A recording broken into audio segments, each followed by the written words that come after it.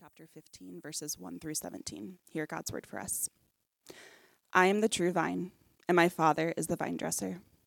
Every branch in me that does not bear fruit, he takes away, and every branch that does bear fruit, he prunes, that it may bear more fruit.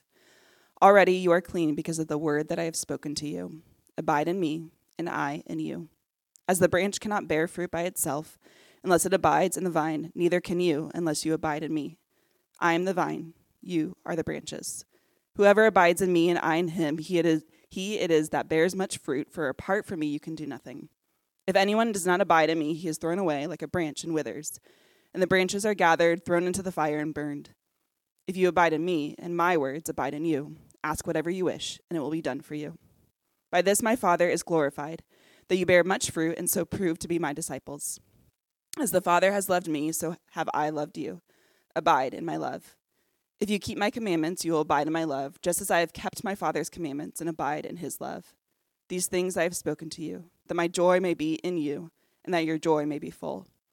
This is my commandment, that you love one another as I have loved you. Greater love has no one than this, that someone lay down his life for his friends. You are my friends, if you do what I command. No longer do I call you servants, for the servant does not know what his master is doing, but I have called you friends. For all that I have heard from my Father I have made known to you. You did not choose me, but I chose you, and appointed you that you should go and bear fruit, and that your fruit should abide, so that whatever you ask the Father in my name, he may give it to you. These things I command you, so that you will love one another. This is the word of the Lord. You may be seated.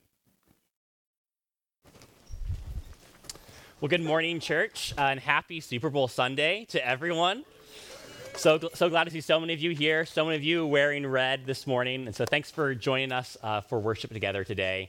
But as we continue in worship and now turn to hear God speak to us through his word, would you bow your heads and pray with me and invite God to be speaking through me and to be speaking among each of us as well. So would you pray with me? God, I thank you that you're already here among us and that you are within each and every one of us through your Holy Spirit. And God, we just invite you to speak to us through your word. Empower me to speak your word faithfully and accurately today, and open all of our eyes and ears and hearts to hear what you would have to say to us today, who you would reveal us to be and yourself to be in particular this morning, and maybe respond to you appropriately.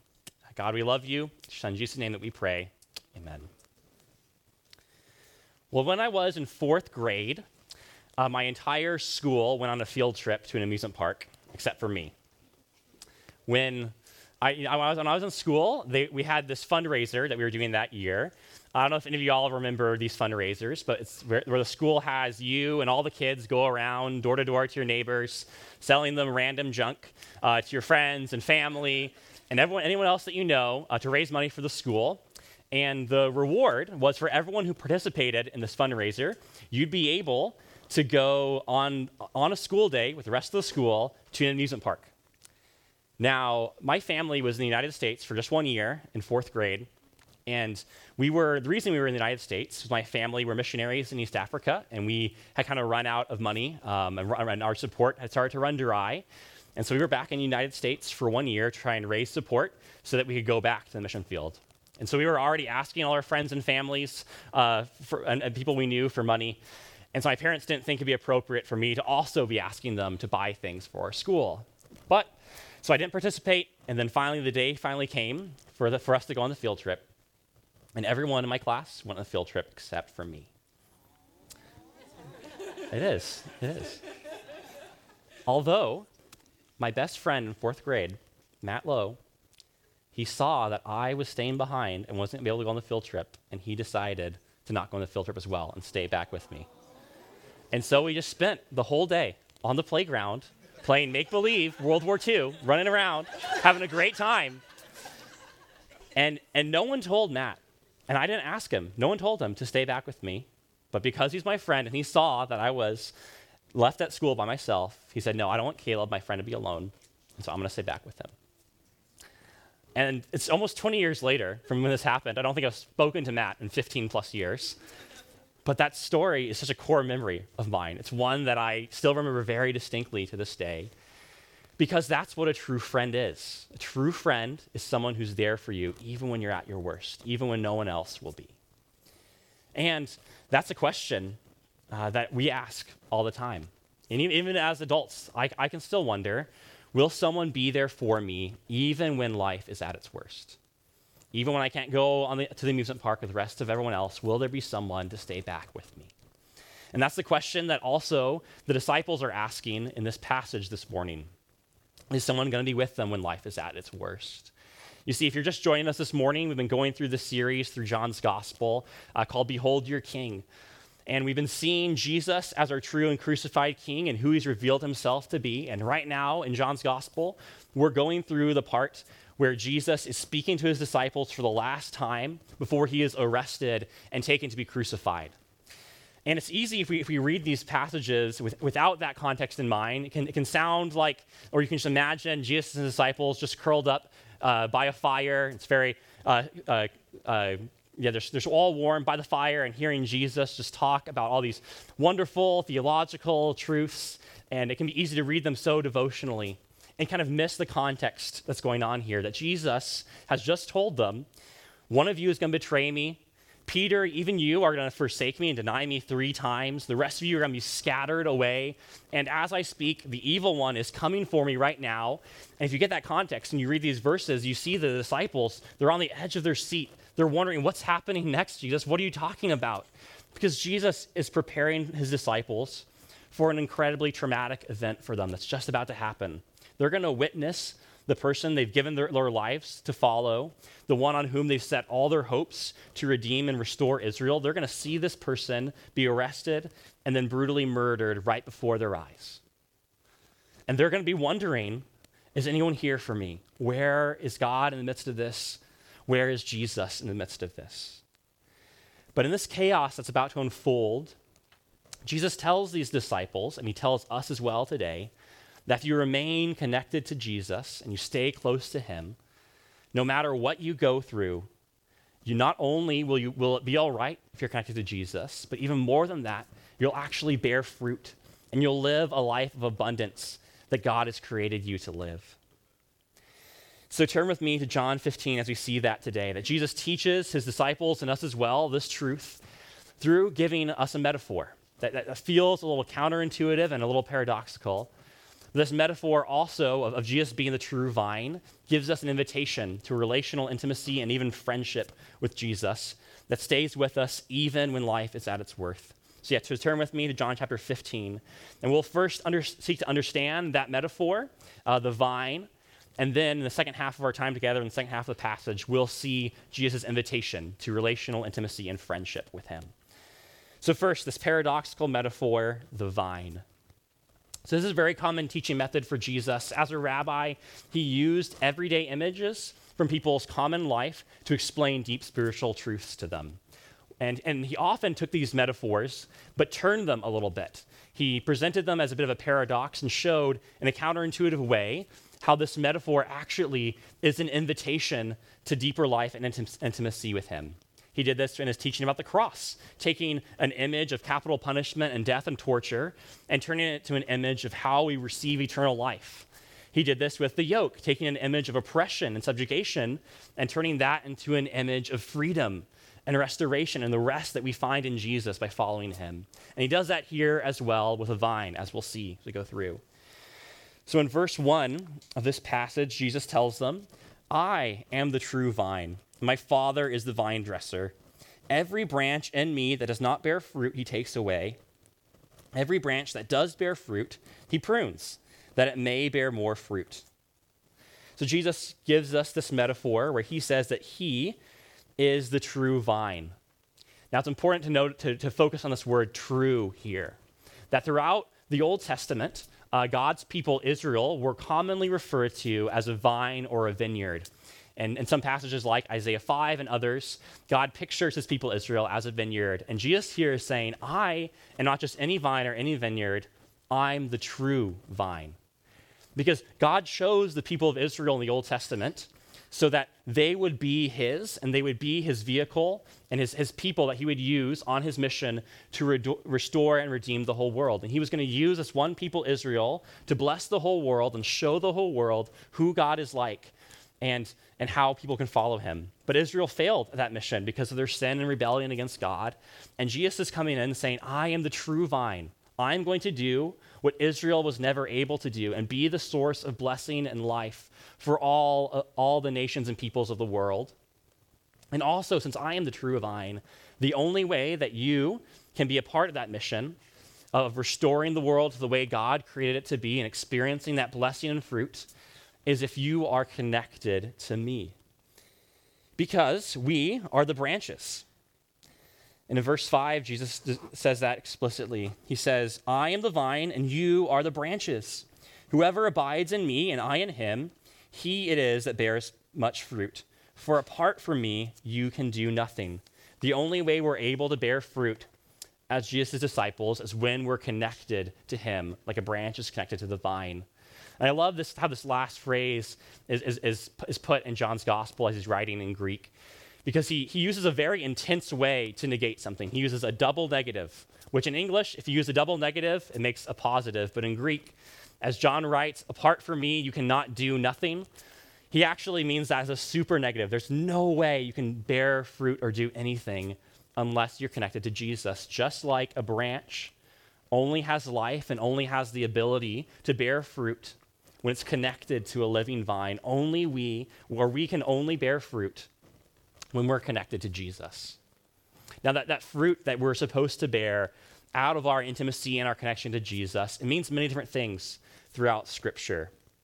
Fruit, ultimately, though, as Jesus tells us in verse 8, is what brings glory to God. Jesus says, by this is my Father glorified, that you bear much fruit and so prove to be my disciples. That bearing fruit in all its different ways is whatever we do that glorifies God.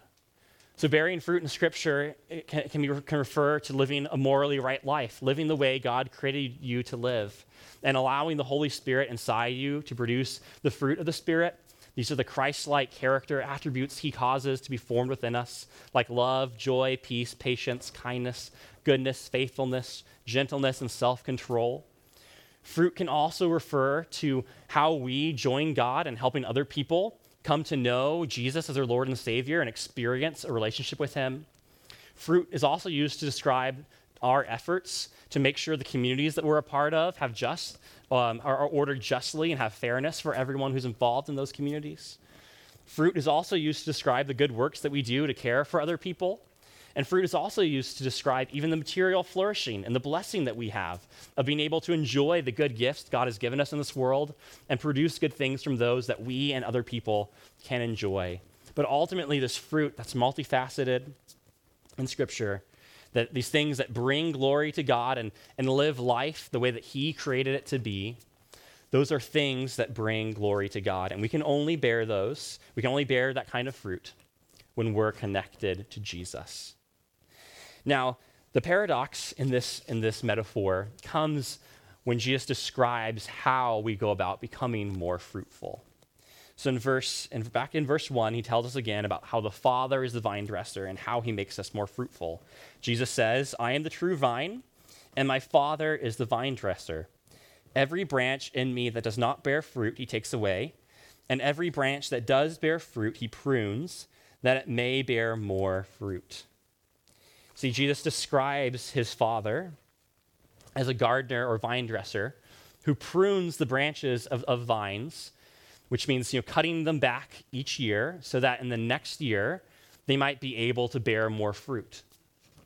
Now, it's important to notice here that the gardener here cuts every branch, both the fruitful branches and the unfruitful branches come under the gardener's knife and are cut. The reason for this is this loss that pruning represents, the loss and pain and suffering that we all go through in life because we live in a broken and fallen world. That's going to touch every person alive. All of us don't have the choice whether or not to go through that pain and suffering and loss. But Jesus says that his Father is the vine dresser, and that he uses that loss and pain that we go through, and he uses that as pruning to actually make us more fruitful. Because pruning is not just cutting away bad parts of a plant. If you've ever pruned a plant, you also have to cut off parts of the plant that show life, that actually seem to be good. But in cutting those off, you enable the plant over time to be more fruitful and to grow into what it's supposed to be. And in a similar way, God uses the pain, the evil, and the suffering that we all experience living in a broken, fallen world. He uses what people have meant for evil, and he turns that for good and enables that to be used as something that produces more life and fruitfulness in us. I love how N.T. Wright, a biblical scholar, describes pruning so well, and he describes this with rose bushes. He says, a rose bush left to itself will get scraggly and tangled and grow in on itself. It'll produce quite a lot of not so good roses rather than a smaller number of splendid ones. It needs to grow in the right directions and to the right ends, so you prune it to stop it wasting its energy and being unproductive. You cut out particularly the parts of the plant that are growing inwards and getting tangled up. You encourage the shoots that are growing outwards towards the light. You prune the rose, in other words, to help it be its true self. That as Jesus, and well, as God, the Father, uses the pain and suffering and loss we all experience, he uses that in a pruning way if we let him, where he's taking things, even though they are good, and allowing those to go away so that, not because he's vindictive or he hates us or wants to punish us, but because he wants us, out of his love, to be the kind of people he created us to become our true selves in him. And I love how N.T. Wright continues describing this. He says, the vine dresser is never closer to the vine, taking more thought over its long-term health and productivity than when he has the knife in his hand. I know many of you are going through really intense suffering right now. I mean, we see your prayer requests each week. I can only imagine for the other ones of you also the pain that you must be experiencing in this life. And I think the lie that the devil and the enemy wants to tell us when we go through pain and suffering is that God is far from us because of that. That God must not love you, or there must be something wrong about you that God's punishing. That's why you are experiencing this loss and pain. But that's just not true. That's a lie the enemy wants us to believe. Because the vine dresser is never closer to the vine, taking more thought over its long-term health and productivity than when he has the knife in his hand. And as a reminder, too, it's not as though God is the one directly causing this pain and suffering that you experience. That is caused by living in a broken, fallen world where sinful human beings are making choices to hurt one another and create systems and structures that reinforce that pain and brokenness that we experience. But God, in his graciousness, takes what human beings purpose for evil, and he turns it for good, and he enables it to prune us, to make us more into the people he made us to be. And for some, this cutting of the knife, it causes them to become more fruitful. But the passage also says that some of these other branches that get cut, the ones that aren't connected and abiding in Jesus, they wither and dry up and are ultimately thrown away into a fire and they burn up. The same knife cuts both, but for some it causes them to be more fruitful, and for others it ends their life. And I'm sure you've seen, and this is something that happens across our lives, that the same suffering can happen to two different people. And for one, the suffering makes them grow more bitter, makes them grow more resentful and hurtful towards other people. And I'm sure you've all heard the phrase, hurt people, that if we don't let our pain become transformed by God's grace, we're just going to transfer that pain onto other people.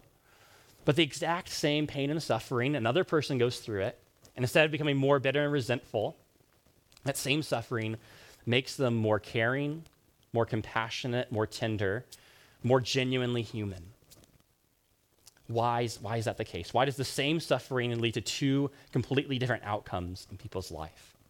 And that's why Jesus tells us here what the difference is. It's the branches that are abiding and remaining in him are the ones that bear much fruit. That's why he gives us this invitation through this metaphor. He says in verse 4, abide in me and I in you. Just as the branch cannot bear fruit by itself unless it abides in the vine, neither can you unless you abide in me. So Jesus gives us this invitation. Since he is the true vine, we only bear fruit as our branches connected in him. And through our pain, God is using that to prune us, to make us more of what he created us to be. Jesus' invitation is to us. The difference between those two kinds of suffering is if you're abiding in me or not. Well, what does that look like for us? Because that word abide, it's a real churchy word. The only time we use that word, even in church, is when we talk about John 15. But really, this word abide, it can also be translated as remain with or stay with. It's ultimately a word inviting us to have relational intimacy with Jesus. And there's three ways that Jesus explains in the rest of this passage what abiding in him looks like. And we're going to go through that together now. So the first thing that abiding in Jesus means from this passage is to find joy in obeying Jesus. Because often the first thing that goes in suffering is obedience. Either, if you've had a really long day and you're stressed or you're not feeling great, it can be so easy to say, you know what, I've had an awful day or awful week. I deserve this. I deserve to indulge myself in whatever way that is for you because I am hurting right now, so I deserve to use this thing to feel this, to numb this pain that I'm going through. Or you may think, these other people, what they've done to me and how they've treated me, they deserve to be treated in this way because of the pain they've inflicted on me. Or if we keep obedience in our pain and suffering, we lose the joy. We clench our fists and we white knuckle our way through obedience, doing what God wants us to do. But all the while, we're just looking up at God resentfully and saying, don't you see what I'm doing, God? Why aren't you doing something in response to the obedience that I'm giving you? But Jesus says, he invites us to do something different when we're in our loss. In verse 9, he says, as the Father has loved me, so have I loved you. Abide in my love. If you keep my commandments, you will abide in my love, just as I have kept my Father's commandments and abide in his love. These things I have spoken to you, that my joy may be in you and your joy may be full. See, Jesus wants us to obey him, not because of anything that he needs to get from us, what he needs us to do for him, but he wants us to obey him to find joy. Because Jesus is the one who created us. He created life. He is the author of it. He knows the way life is supposed to be lived. And ultimately, he wants us to obey him because obeying him leads to joy in the long run. Because those things are ultimately good for us. And also, just as I said earlier, God's pruning of us and his desire to see us obey him through our suffering, it's to make us into the fullness of what he's made us to be. It's to make us like a rose bush as you prune it, to make it be its true self. Jesus' pruning of us and his call for us to obey him in our suffering is to make us into what he always intended for us to be our true selves. Also, abiding in Jesus, it means delighting in obedience because we love Jesus. That Jesus tells us here, if you love me, keep my commandments. As Gabe said last week, Jesus' primary love language is obedience. And just like in any other relationship, when you want to love someone, and if you do truly love someone, you find out how that person receives love. And you try to act towards that person in a way that they can receive the love that you want to give them. And Jesus tells us here, if you love me, remain in my love and obey my commandments as an expression of your love for him. But this only can be possible, this finding joy in obeying Jesus, it can only be possible when we first recognize Jesus' love for us first. Which is why the second way that we abide is that we embrace friendship with Jesus. Let me read verse 14 where Jesus tells us. He says, you are my friends if you do what I command you. And no longer do I call you servants, for the servant does not know what his master is doing. But I have called you friends, for all that I have heard from my Father, I have made known to you. You see, if a really good friend, asks you to do something, you do it because you love that friend. Now let me explain this word friend a little more here, because I think we really misunderstand this term in our modern culture. Friendship almost means nothing today in 21st century America. In a culture where we all have thousands of friends on social media, and a friend essentially means someone that you remember their name, you don't hate them, maybe you'll say hi to them when you walk by them. That is, and in a culture too where we idolize and we elevate romantic relationships above every other kind of relationship, we are so far away from what Jesus means when he calls us his friends here. In ancient Israel, and in actually most cultures around the world, even today, friendship is one of the most intimate and deepest forms of relationship that you can know. I grew up in a similar culture in East Africa where grown men would walk down the street holding hands as an expression of their friendship. It wasn't romantic or anything like that, but as an expression of their friendship, it was natural to see two grown men holding hands who were friends. And in our culture, we so devalue that. So when you hear Jesus say that I call you my friend, don't think friend is in Facebook friend or friend is in someone I maybe say hi to on a good day. Think deep, dear, close, intimate, close friend, best friend. Because that's what Jesus means for us to know. And if your really good friend asks you to do something, you do it as an expression of your love and friendship for that person. Now, this is a totally different relationship and a totally different way of obedience than if your boss asks you to do something, right? If your boss asks you to do something and you're doing it so you still have a job and you get a paycheck. Unless maybe you're lucky like me and your boss is also a good friend, and then you obey also out of your love for him. But for most of us, we aren't as lucky as I am. But what Jesus is saying here is, don't obey me like I'm your boss and you're my employee. Obey me or do what I ask you to do because I'm your friend. And another way that we embrace friendship with Jesus, and we let this truth become real to us, is we need to remember that Jesus is not our friend by either coincidence or convenience. That Jesus is not your friend from coincidence or convenience. Jesus here in verse 16, he says, I'm not your friend from convenience. He says, you did not choose me, but I chose you and appointed you that you should go and bear fruit, and that your fruit should abide. Jesus chose you to be his friend.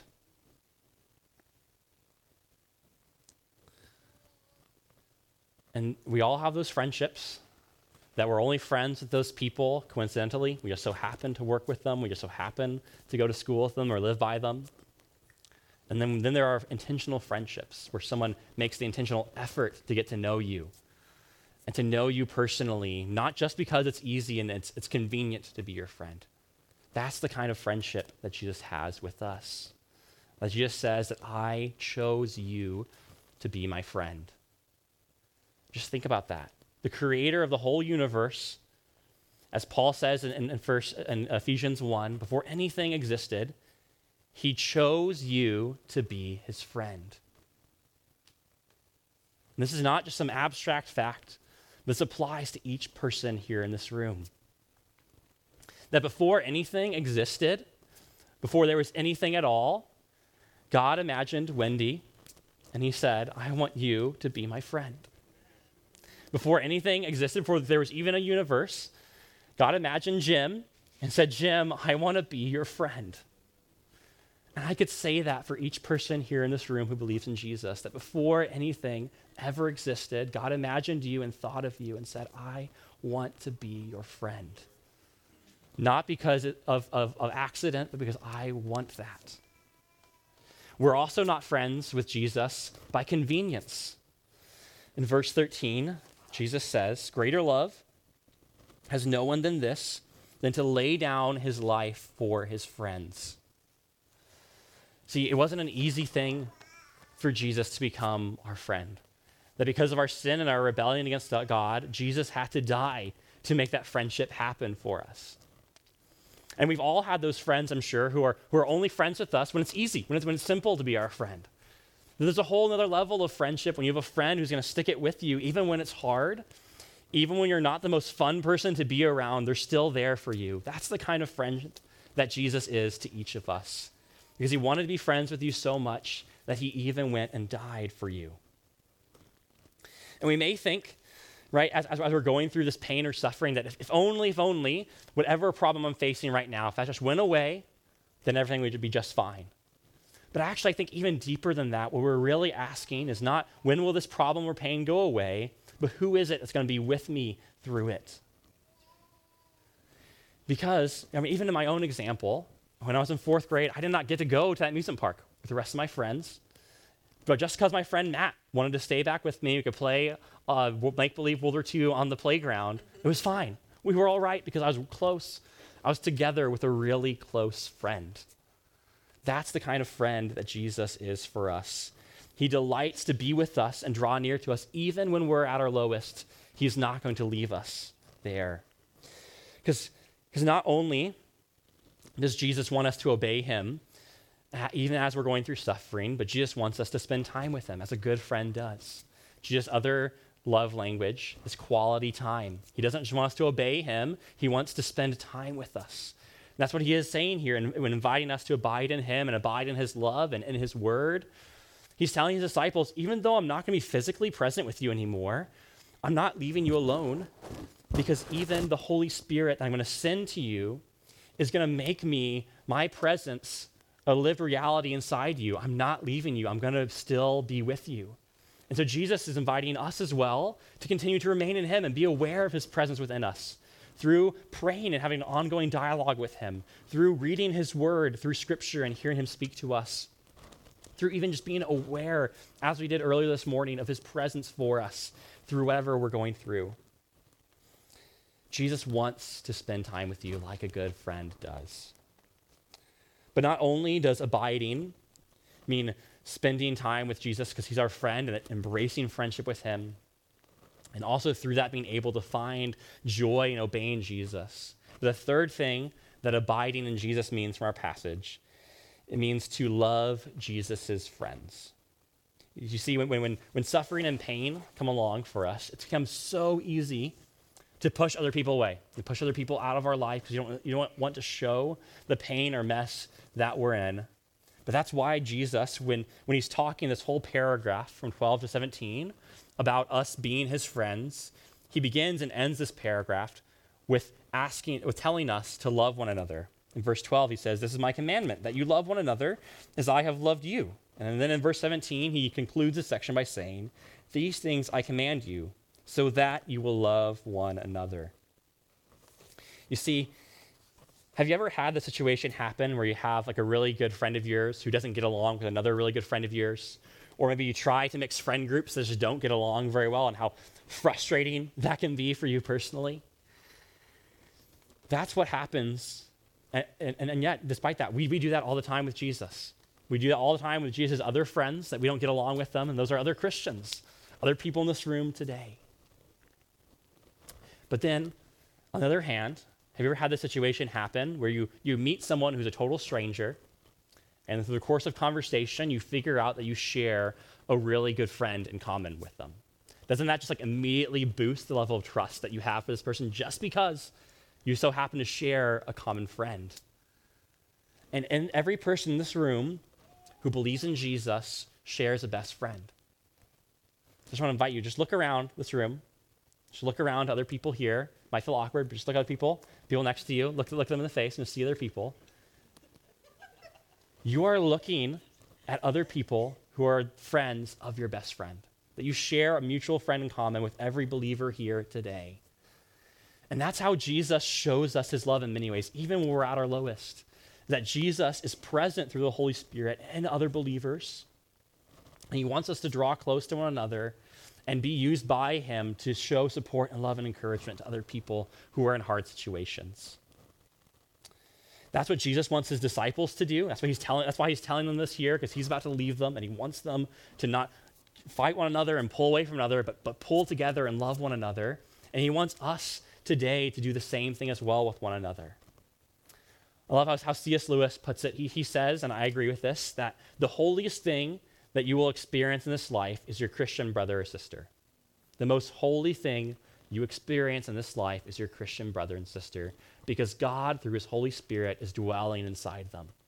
That you are encountering the living God each time you encounter another believer. And since that is true, we should draw close to one another. Even when things are hard, we should lean into community and to friendship with each other. And even when things are hard in someone else's life, that's the call for us to be the kind of friend that Jesus is to us, to those other Christians in our community who are suffering and struggling. Jesus is calling us to step up and step into their lives and show his love to them, the love that we've received, to show that to each other. Now, as we get ready to conclude here in a little bit, I just want to share with you one story of someone in my life who I think has shown this really well. It's about my Jaja. Now, you might not know what the word Jaja is, but that is Luganda for grandma. My grandmother, Jan Tarbett, she lived with me and my family while we were growing up. And we were living in Uganda. That's why I call her Jaja. Now, the reason that she lived with me and my family is because she was actually separated from my grandfather for a number of years. So since she wasn't able to be with him, she came over across the world and stayed with me and my family in Africa for a number of years. And those just few years my grandmother spent living in our home have had just a huge, tremendous impact on my spiritual life. My grandmother, she homeschooled my siblings and I. That's me looking away and my older sister over there. She homeschooled us when we were kids. She would tuck us into bed most nights. She'd pray with us. She would sing hymns to us, read scripture to us. She's the reason I love C.S. Lewis and the Chronicles of Narnia, because she would read that to me as a little kid. And she also served my parents at the church we started, and she mentored and cared for so many people in that church. Now, what was really crazy to me, that struck me a few years ago, when she passed away and went home to be with Jesus, is when news broke that she had passed, all over Facebook, I saw all these posts from these Christian leaders in Uganda talking about how much of an impact my grandmother had on their lives. You see, at this time we were in Uganda, it was right after a civil war, and it was right in the middle of the AIDS epidemic as well in the 90s and early 2000s. And most of the country, I think almost half the country, was under 25.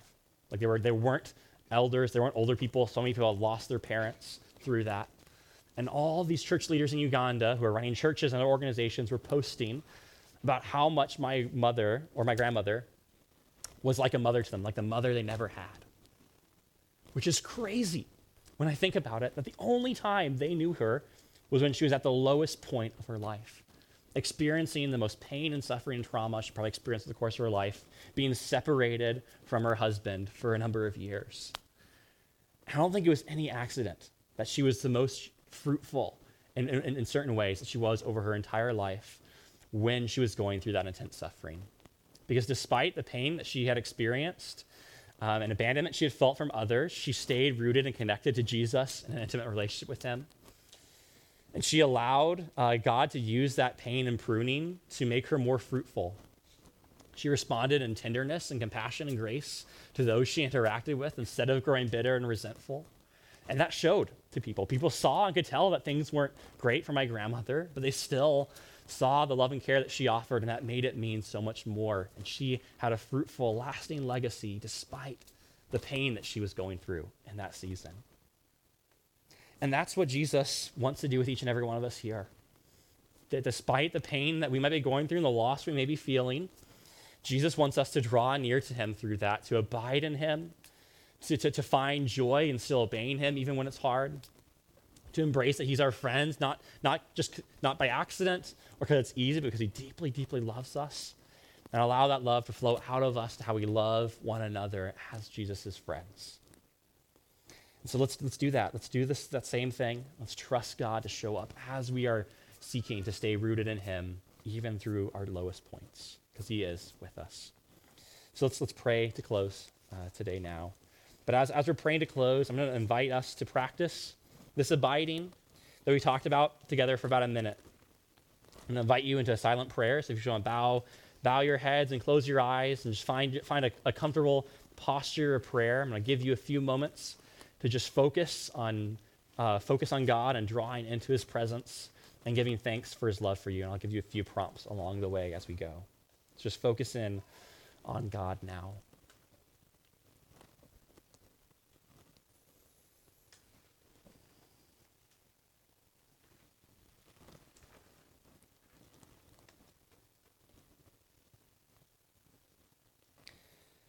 And as you're focusing on God, I also invite you to identify where in your life do you feel like you're at your lowest?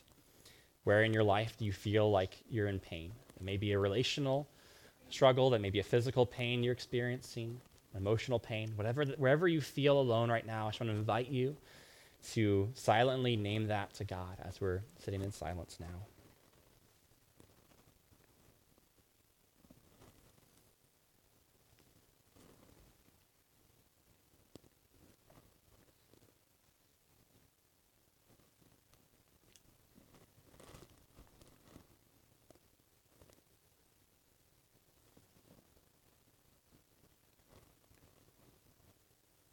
And as you're thinking about whatever that is, wherever you are that's feeling alone, I want you now to imagine with me Jesus telling you by name, I chose you to be my friend. I chose you to be my friend.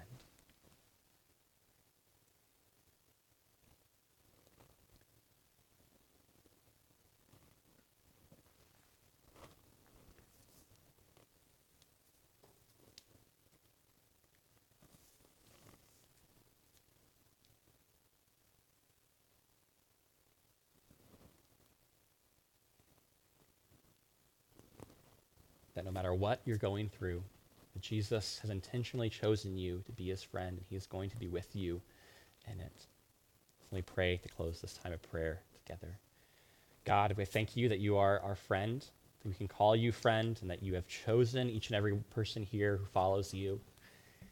And God, I ask that you continue to show to each of us where you are our friends and that you are with us even when we don't experience that or notice that. But I ask you to reveal your presence to each person here and draw us in to abide in you even in the pain. Lord Jesus, we love you. We trust you. It's in Jesus' name that we pray.